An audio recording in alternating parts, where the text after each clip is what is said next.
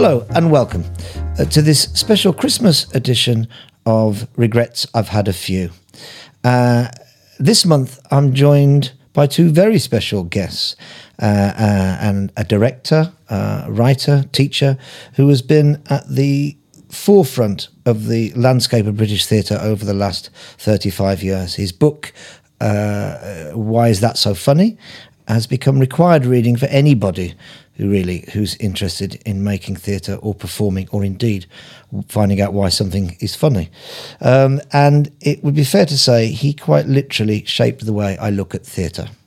I'm also joined by an actor who is a truly unique performer and theatre maker, brilliantly unpredictable and constantly surprising.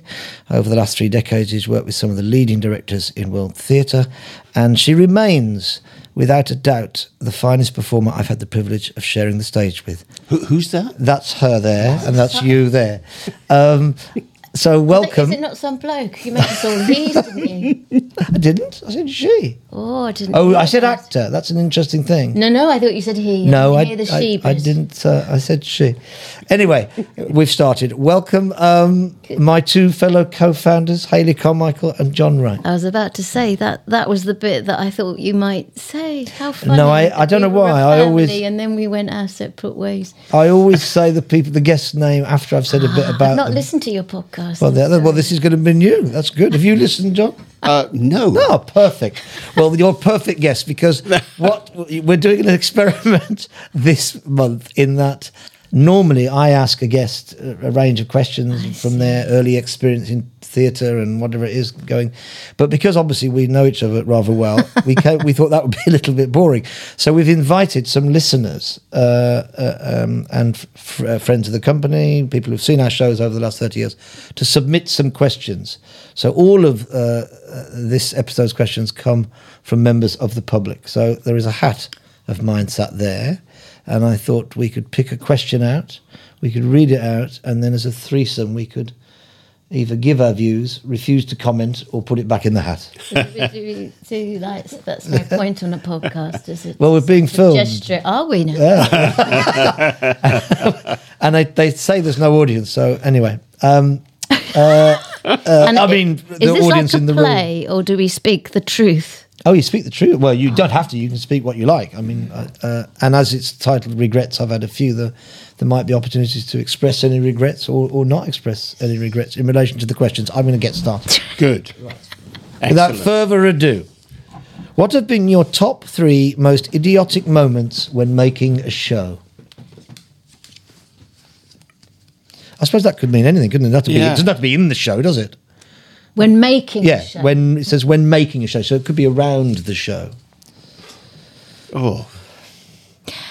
The only thing I can think of that comes to mind, and I don't really know what thinking about idiotic, is that because it's us? Or I think that's just idiotic. A term they're using.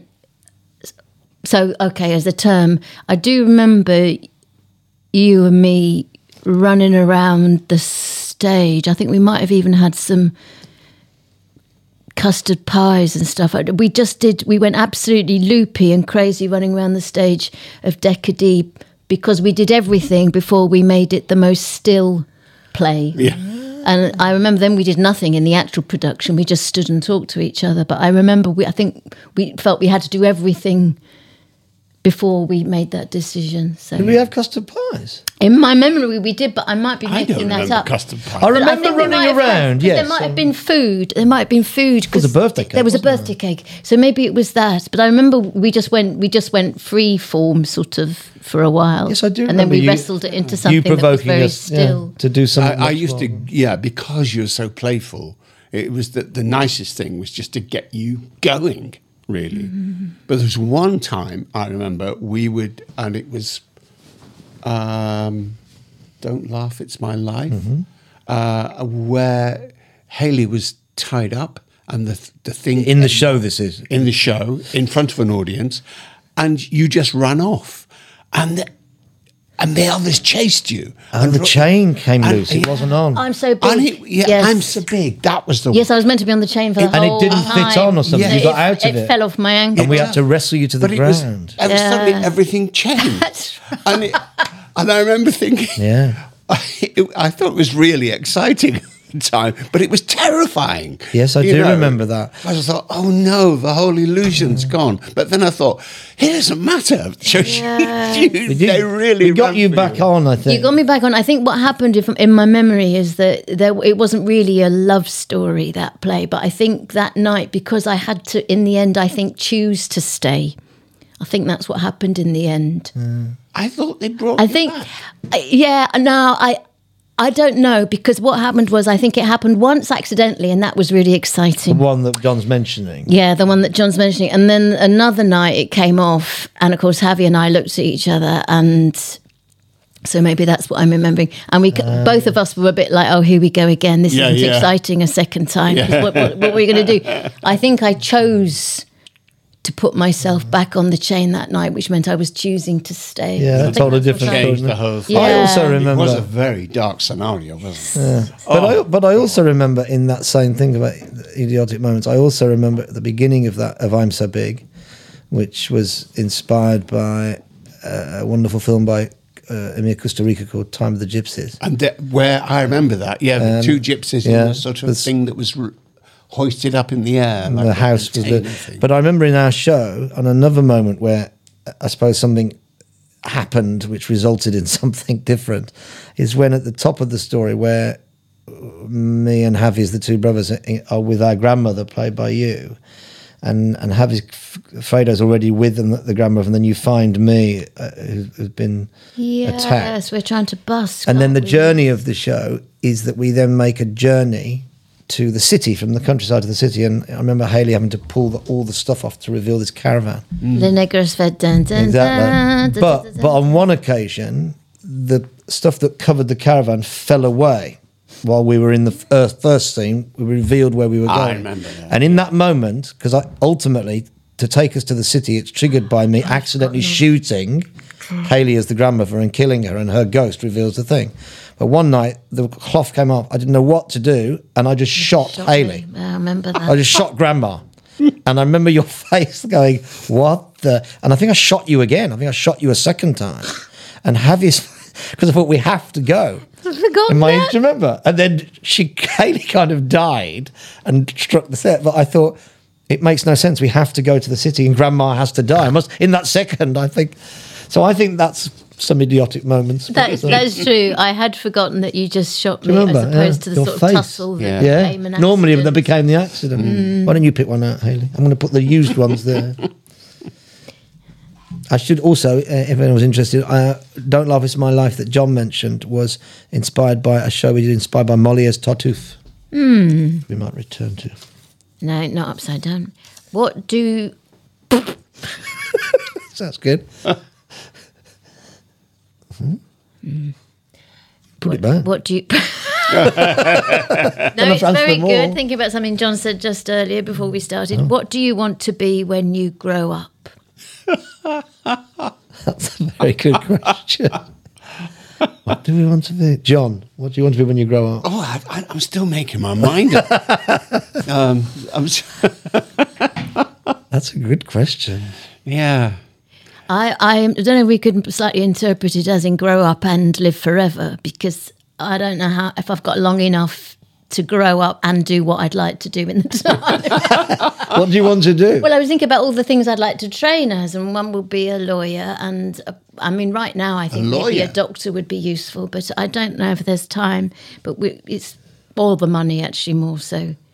But I was going to say grow up. I think if I grew up, I might play basketball. Although there are some small ones. But, I remember what it makes me think of. It's a good question, but I remember what it makes me think of when you grow up. And maybe this is a slightly negative connotation. I remember in our third show, You Haven't Embraced Me Yet, and Hayley and I played some brother and sister in it.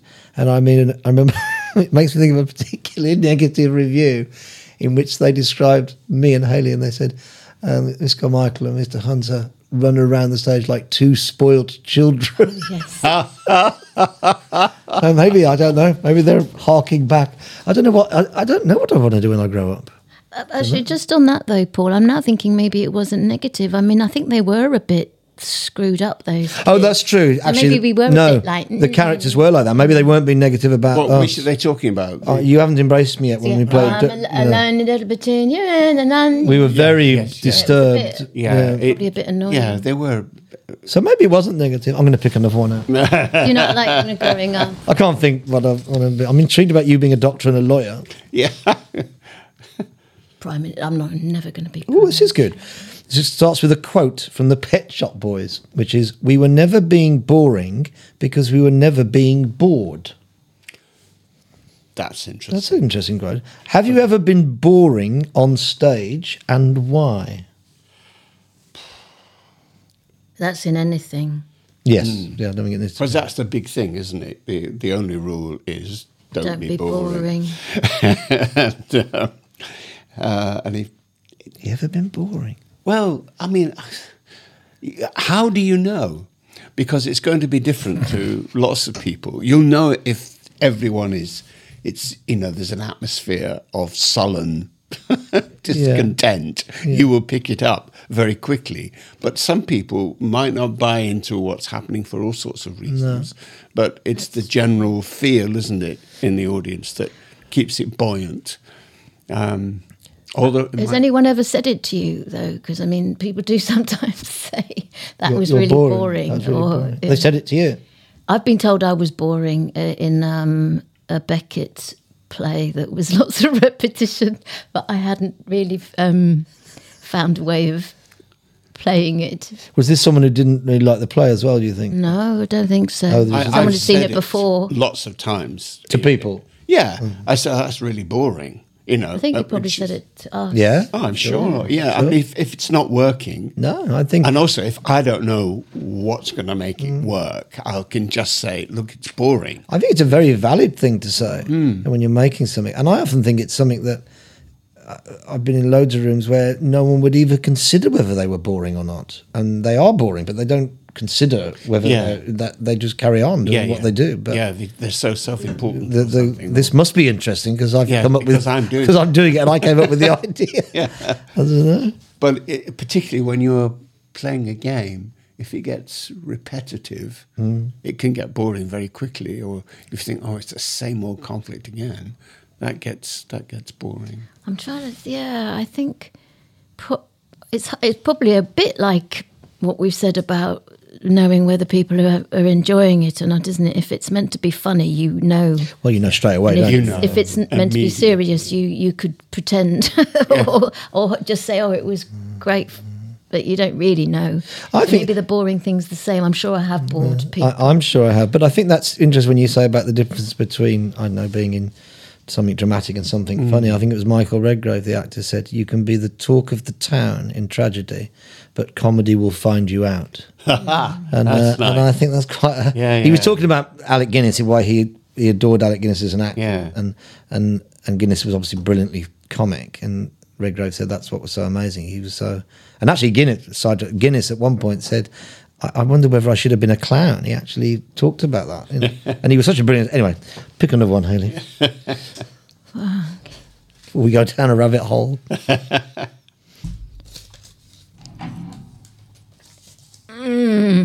Oh, I can see my name. Oh? What's the story behind... What's the story behind Hayley wearing a saucepan on her head on the cover of John's book?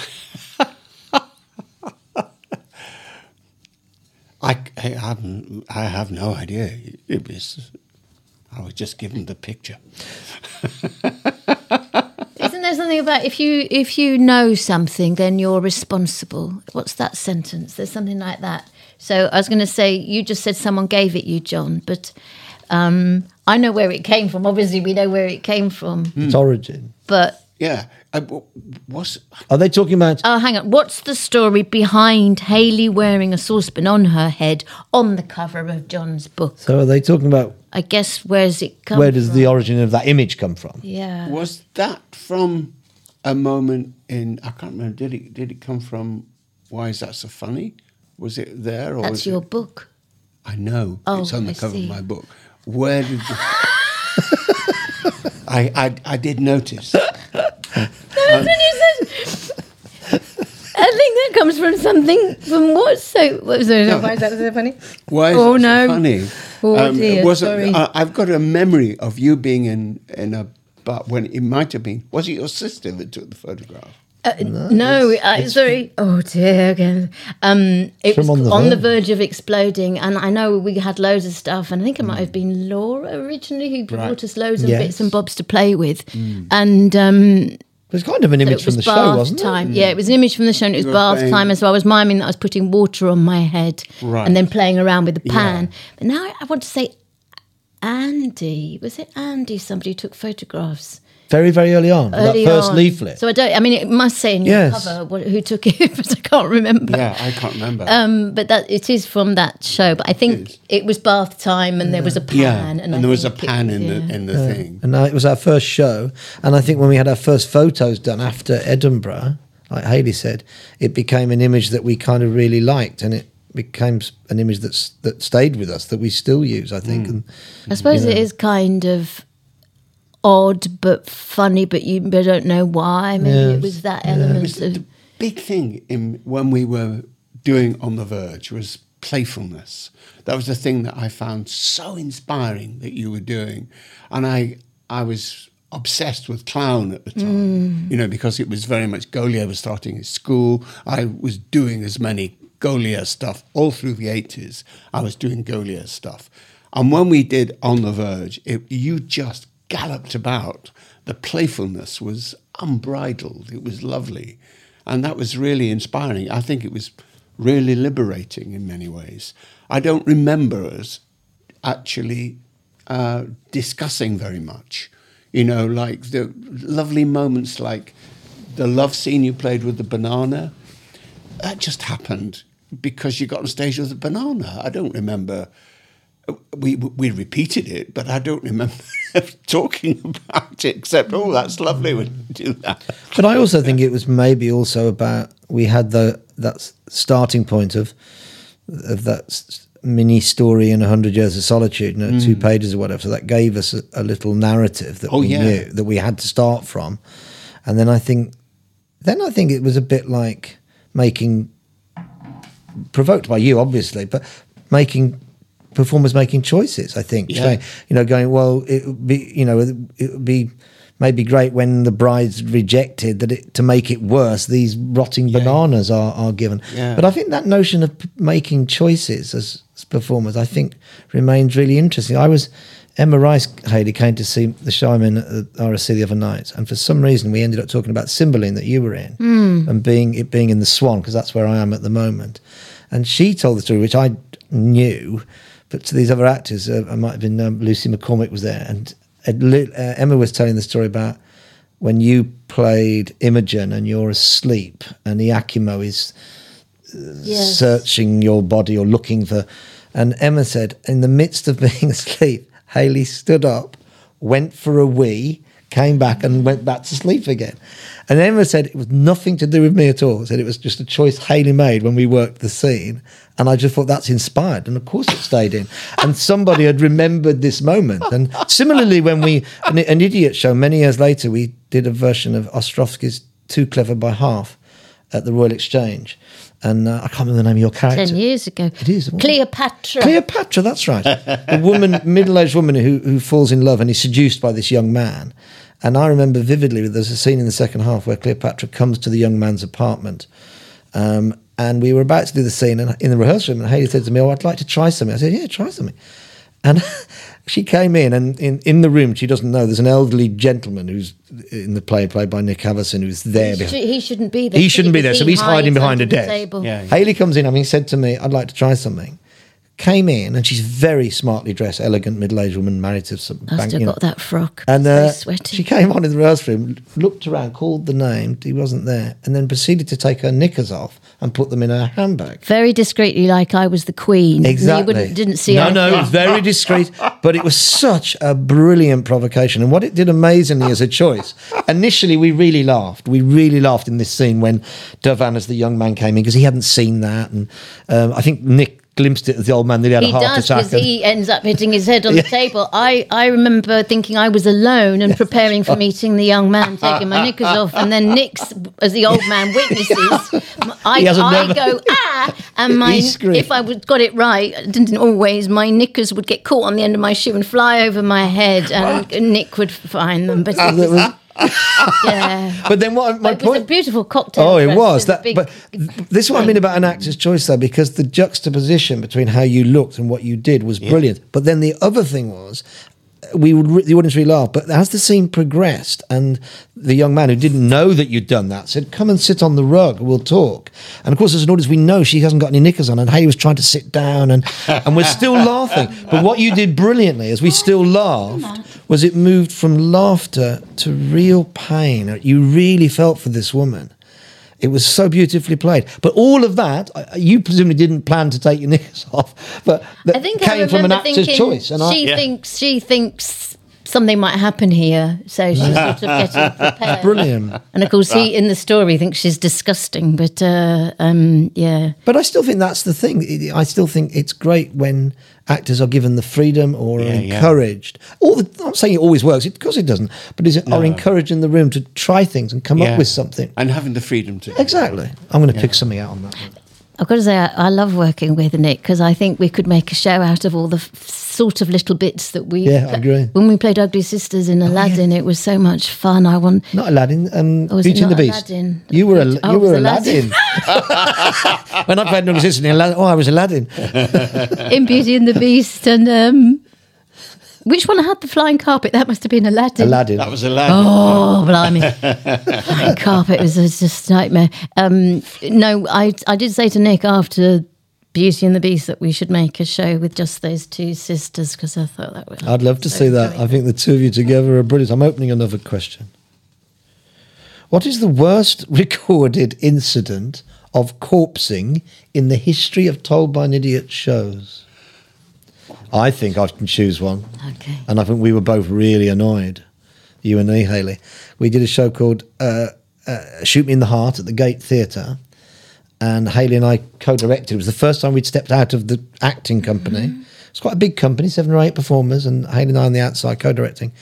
A beautiful story based on this Argentinian film called De Eso No Se Habla, about a very charismatic middle-aged man in a small town on the coast in Argentina in the 30s, and he falls in love with a dwarf, a young girl, and it's a really beautiful fairy tale. But I have a memory of us being at the gate or somewhere where the whole company corpsed. I can't remember exactly. I think you're right. I can't remember exactly what happened, but they were quite a few of them. Martin, Annie, quite a lot of them. Something happened which clearly set them all off, and I think they kind of was quite surprised when they came down to the pub to meet a pair of really stony-faced, sort of slightly cross, and they because I think they were so caught up with the corpse of it, or maybe they thought we were going to join in, and we did exactly the opposite. My memory, I don't know if you remember it differently. I think you're right, although I think they might have been mixed. I think some of them have felt awful about it, and some of them... And also as well, I'm not being righteous. I've had terrible moments of corpsing, and the worst thing is you're trying to stop, but you can't stop. That's the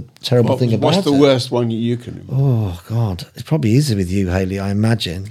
Mostly, I don't think of corpsing in idiot shows, because I always feel like whatever happens is allowed, so you just laugh if something makes you laugh. Yes, it's in most different types of shows, But I do remember, though we managed to carry on, but you might not remember this, in Aladdin, on the rake stage of the Lyric Hammersmith, you're all on stage quite near the end, and I come running on as Aladdin with the bride's veil. Yeah. And as I run on, it goes under my front feet, and I slide down the rake on the veil, just like that. Yeah. And then I meant that, you're looking at me, what's she doing? But I presume you thought I was trying something. And then I got it out, and then when I stepped again, I stepped on it again, and I slid again. But you're all facing upstage, and I'm the only one facing the audience. I don't really and did we all go? I couldn't even work out what was happening. I just... One I wished I'd been there for... corpsing wise, we did a show called And the Horse You Rode In on, a sort of darkly political folly, and it had five storylines that interconnected, so it was quite really complicated for the actors to learn it, just the story of it, the dramaturgy of it. And the brilliant Jane Gurnier was in it, who we all remember and know, and she was fantastic as ever, played loads of different parts. But there's a part in which we return to a scene, a quite formal scene at a restaurant, and Nick Havison is the waiter. Jane comes on, but she comes on from a completely different storyline in which she has a big leg of lamb and pretends to play the leg of lamb like a ukulele and sing, "I'm a leaning on the lamp." And so convinced was she that she was in the right scene, she just kept going. And Nick Havison had to very politely, as the waiter, take her by the arm and walk her offside. And Beatrice and Annie and the people in the thing said, I literally couldn't look. Because she didn't give up. She kept going, I'm absolutely in the right scene, singing, and Nick had to slightly lead her outside. Anyway, Corpse, you pick one, Hayley. Oh, that. I picked three in a row. Have you? Oh, no, did you pick that last one? I did. You did. Sorry. So, this is a bit sideways because you mentioned Emma, and this is not corpsing, but I do remember in Leeds, maybe Newcastle, where they'd had a great big refurbishment, so you could go upstage, through these big metal doors, and there was a toilet. And in the middle of Cymbeline, that's where it is. And I remember going, I've got to go. And Kirsty saying, there's one out the back. And I went out the back, but you needed a code or a thing to get back in. And I just went, oh my God, let me. And I was banging on the door because I knew it was me, and it was only me in the next. You're on your own. I was on my own. I was banging on the door, because I remember thinking, I've just got to, I didn't have a watch. I remember thinking, I've just got time to go to the toilet. Then I just got locked out. And eventually Kirsty heard me when they saw the stage was empty. And so she let me in because she remembered sending me to the toilet that way. She let me in, and I just ran down to the front of the stage and thought, I've got to say something. So I said, I'm ever so sorry, I got stuck in the toilet, because that's exactly what happened. But it was Shakespeare or Cole's version of it. And of course they just all looked at me like that must be part of the play. And the only laugh was Emma, because she knew she was at the back, and I heard this one laugh. That's brilliant. I can imagine Emma. Some of those people who've got their scripts of Cymbeline with them at the RSC. Yeah. Oh, it was horrible though, behind the door. That's a long question. Blimey. Oh, getting overexcited. Sorry. I once read an article about Told by an Idiot, where the author described the style as being like mask work, but without any masks. The actors were using their faces as masks. I thought this was an intriguing idea. Is it true? Do you perform mask work, but with your own faces? Absolutely not.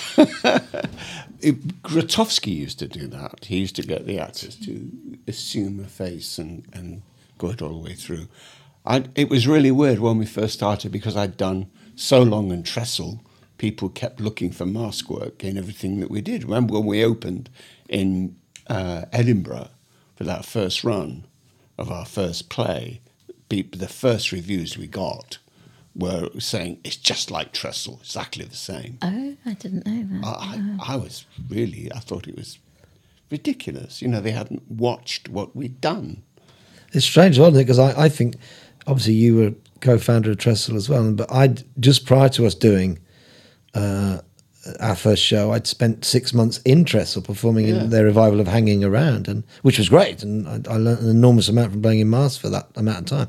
But it feels so different to what we were doing. It feels like absolutely. If anything, I think of our early, and actually lots of our shows, I think it was always, for me, more closer to Commedia because of the show we did at college with you. In fact, our first thing was Commedia. That was at the heart of what we did. I saw the spark. Yeah, exactly. Because that's where... And the energy of Commedia felt something that Hayley and I tuned into, I think when we were younger anyway, but it still stays. It was amazing because you could do it, never stop talking, and you barely said anything.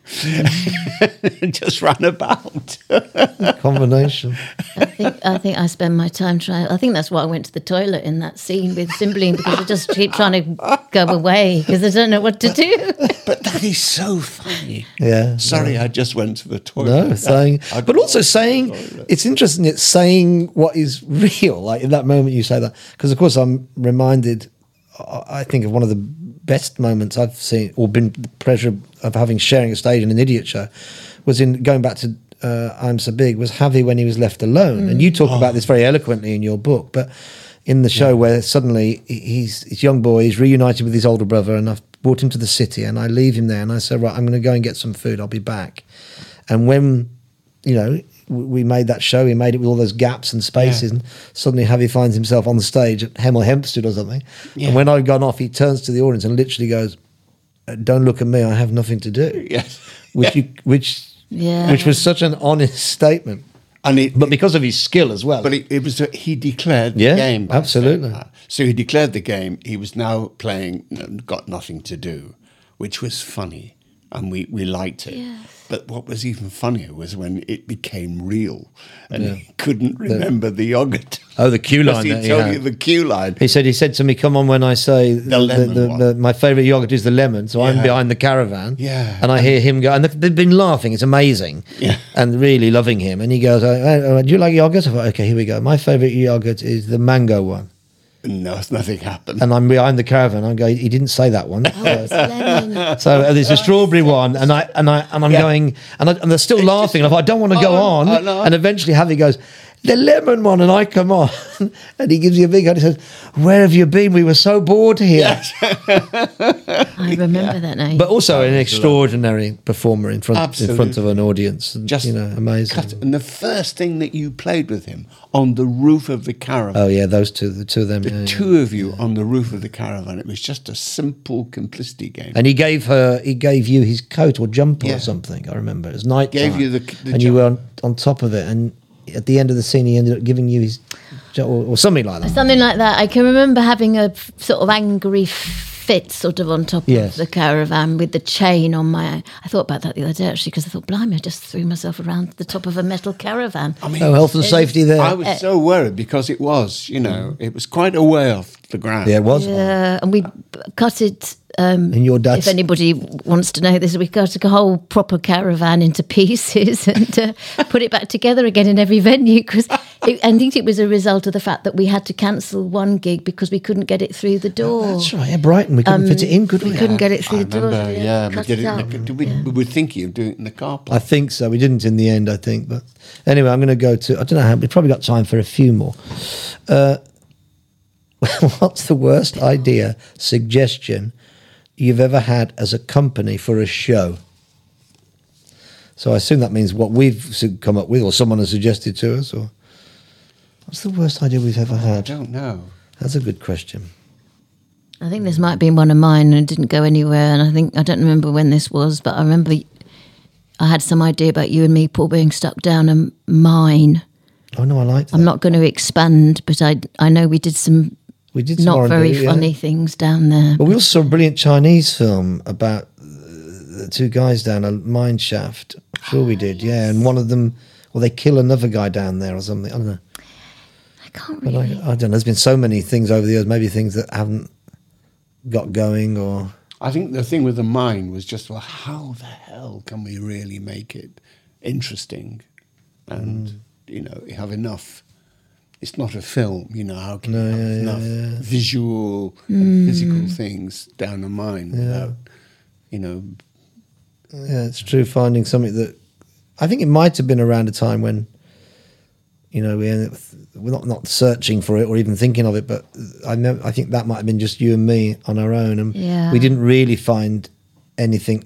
It was only when we read that Michelle Faber story, the Fahrenheit Twins, the material kind of connected, didn't it? Or landed within the ocean. But I can't really remember what we did, but in my memory that we also got, I think, a bit mucky in a way that wasn't funny. And I think that's not really, if we have any sort of sex in idiot shows, it's got to be funny. Funny. I don't think there's ever been a touching sex scene. But anyway, I mean, as in not touching, but, Could be. But I think that just got a bit like, yeah. So that's all I can remember. Yeah. But, there are some nice moments, though. I mean, in On the Verge, the sex scene was just jumping. Oh yeah, no, that was. And you ended up jumping up and down all the time, and it was so funny.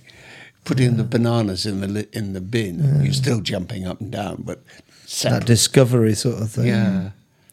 And I really love one moment when and I can't remember what the play was. It was the one where we had the spiral staircase. You haven't embraced me yet. You haven't embraced me yet.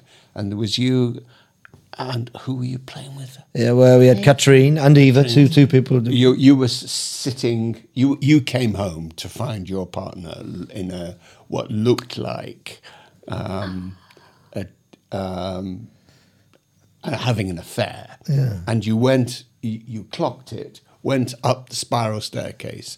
Got to the top and then ran down as fast as you possibly could, to try and catch David Rogers. Because you'd realised what you'd just seen. Yeah, aha. So it was a double take. Had a little but it was the longest double take it was. I've ever seen because, She actually disappeared into the curtain at the top. I remember absolutely. You going all the way up and you closed the curtain. So we imagined the double take. We saw it in your feet, and then you came down again. The double take happened when you came running down again because it was, hello, it was very polite. You got home, it's all very nice. Up the stairs, pause, and down you came. I also remember at the end of that story where Hayley and I played these brother and sisters in a fading variety theatre where no one came to really, and then this young girl turned up to audition for us who played the violin, and she came. It was a kind of love triangle really, and then at the end Hayley tries to get revenge and decides to poison the young woman. But we all have these buns, I think, or cakes or something. What were they? Yeah, I used to make them. That was touring in a van. I remember I had to butter the rolls.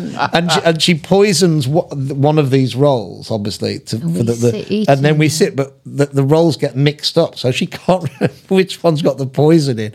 And it was absolutely brilliant, that sense of she got the thing, and then someone moves the plate, and you can see Hayley's face going, where the...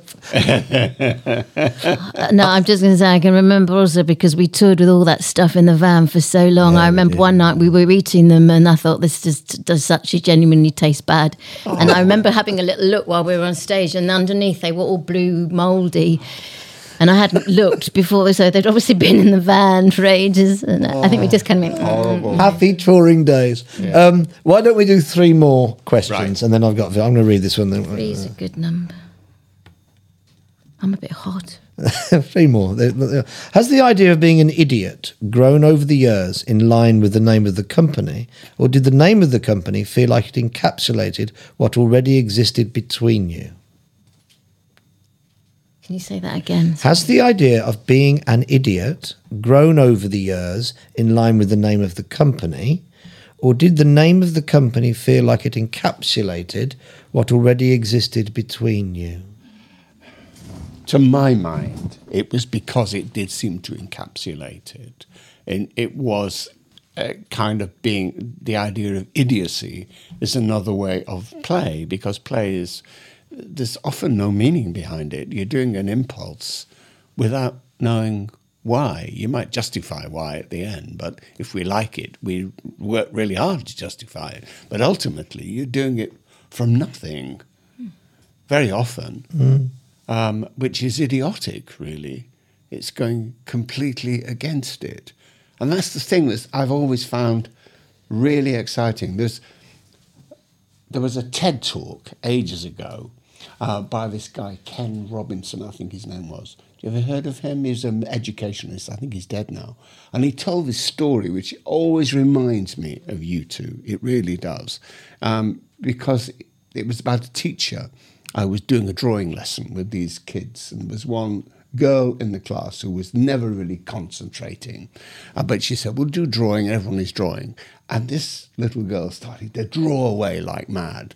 And he'd never seen her so engaged. And the teacher went over and said, what are you drawing? And she said, God. And the teacher said, but, you know, you can't draw God. No one's ever seen him. They will in a minute, said the little girl. And I thought, that is such a brilliant story. And it was a brilliant podcast.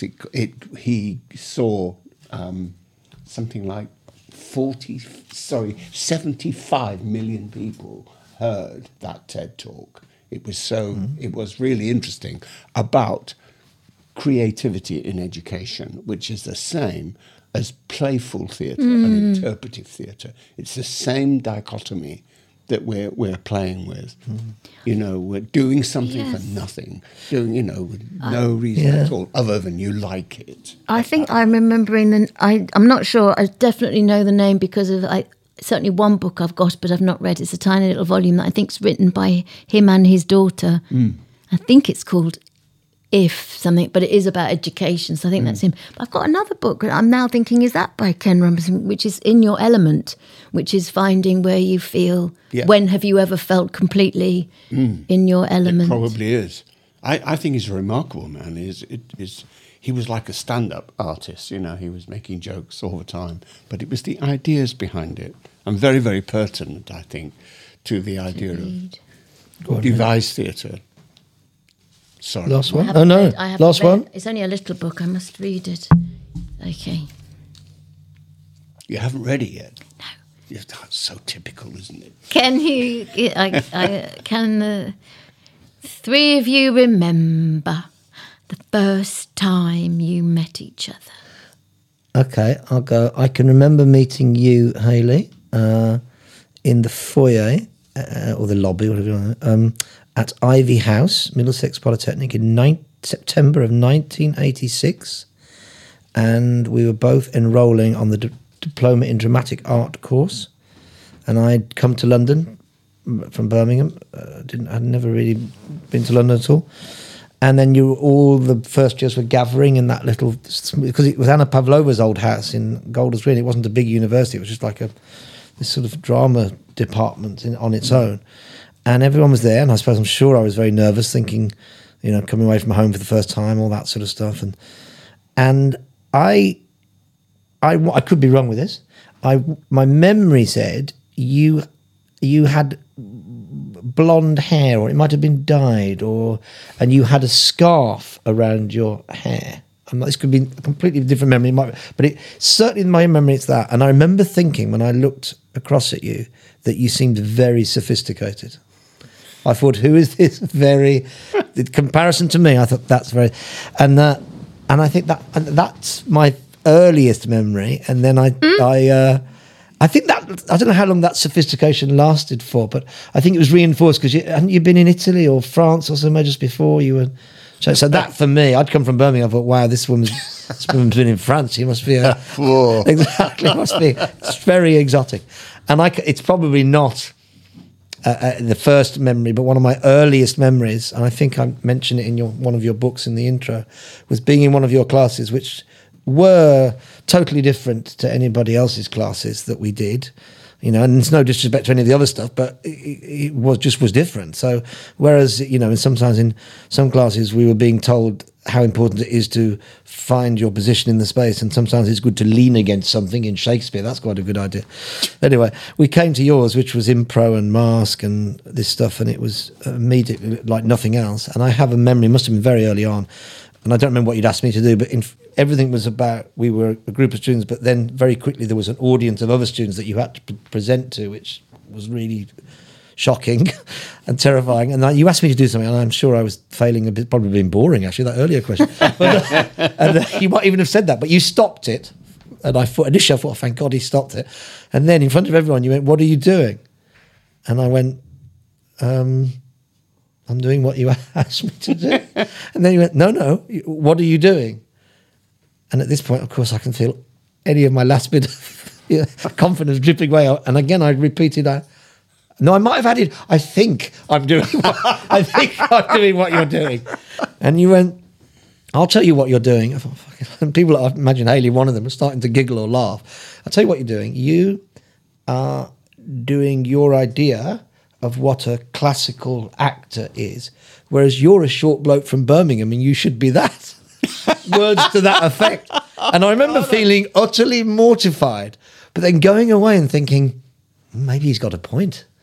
Maybe he's onto something. As I had that mix of, you know, so that wasn't maybe the very first, but it must have been a very, very, and I don't know, you know, me and Hayley and a group of us would walk up this hill to college on your days with a brilliant mix of fear and excitement, which is the best, as an actor, the best thing you want, isn't it? To have that combination. Yeah. But I don't know, there's me. I remember that feeling. Memories. It was always a frightening thought to go into John's class, and I've got a memory of thinking we mustn't be late. We mustn't be late. No, terrified of being late. I can remember that, and I think you had a big. From my memory, you were like this dude. Slightly a dude with a big cool leather jacket. Yeah. I don't know if that's true, but that's what in my memory. No. And I know I had short hair because I know that I was a bit iffy about whether to do the course or not, because I had been just like waitressing and stuff in Paris. I'd not done any acting, and I'd got a free haircut at a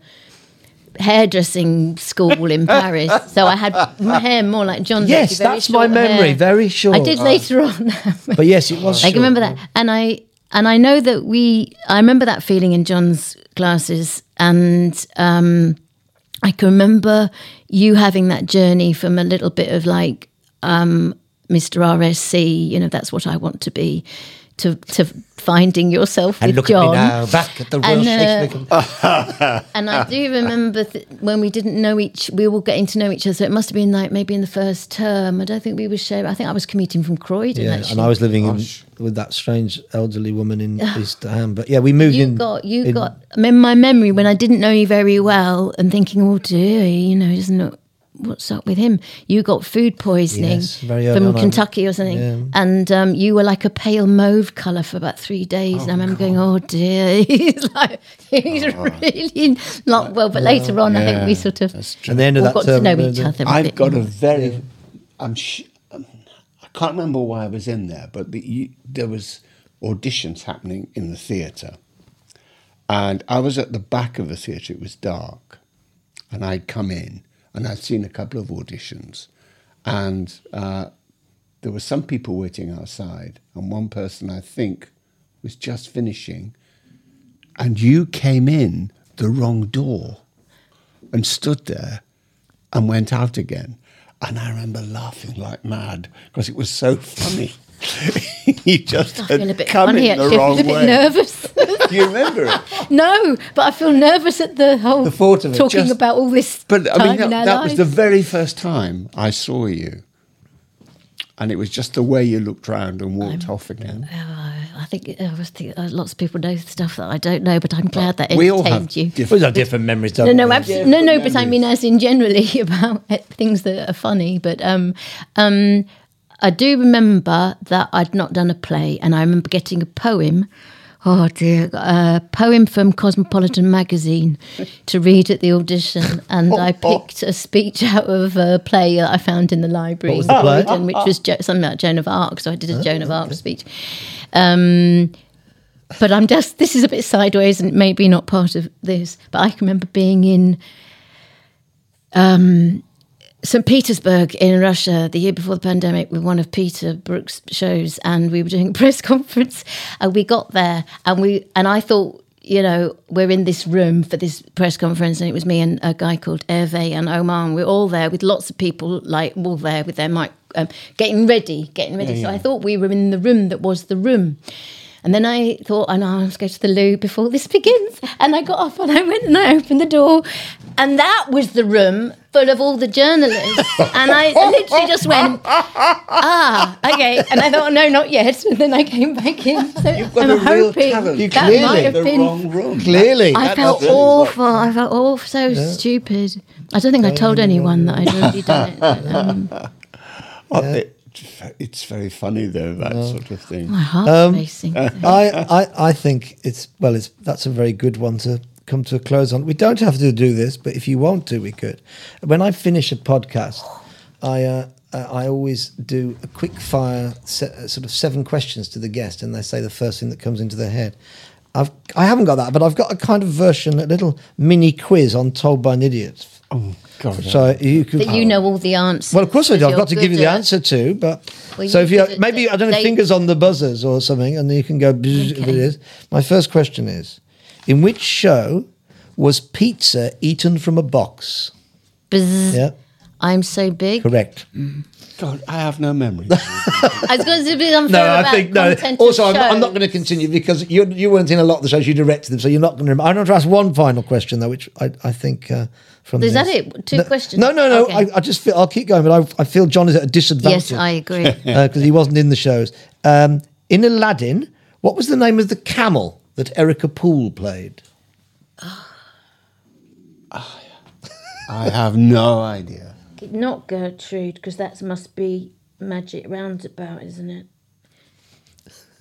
Erica played a There was a camel. moment in the show when Give us a clue. Rick, Give us a as clue. I'm giving you a clue, when Rick as Abanazar turns up to try and get the lamp at the house of Widow Twankey and comes with the camel, and Rick says, "Sit down," and I sit down. He's instructing the camel to sit, but I sit because of the name She's of called the... Sit Down. No. Oh. She's called Gorgeous. And he used to say, sit down, down, Gorgeous. And as Widow Gorgeous. Twankey, I used to sit on the stepladder for the gag. In Don't Laugh, It's My Life, which branch of the armed forces did the son Warren Tatter join? Played by the late, great Stephen Harper. Navy. Correct. Because I used to go, hello, son, join the army, have you? In my madness. In which idiot play does the line, I'll stop you joining those youth clubs come from? The same one? No. No. I have no idea. I'll stop. Joining those youth clubs. It was from You Haven't Embraced Me Yet, when I used to say it to you when you turned into the Terminator at one point. As a sort of robotic sort of... And finally, where did we leave Meme's toy horse from On the Verge of Exploding? South Africa. Correct, John. And on that note, I would like to thank my dear friends, without which I would be nothing. You'd be in the RSC. Exactly, I'd be the RSC. All of this messing about, I'd be playing these enormous Shakespearean roles. Think of where you I could have gone, exactly. If I hadn't turned up there. Anyway, You might be running it, though, by now. I wouldn't. I would, trust me, I wouldn't. Anyway, thank you very much for listening to our final podcast from our 30th year celebrations.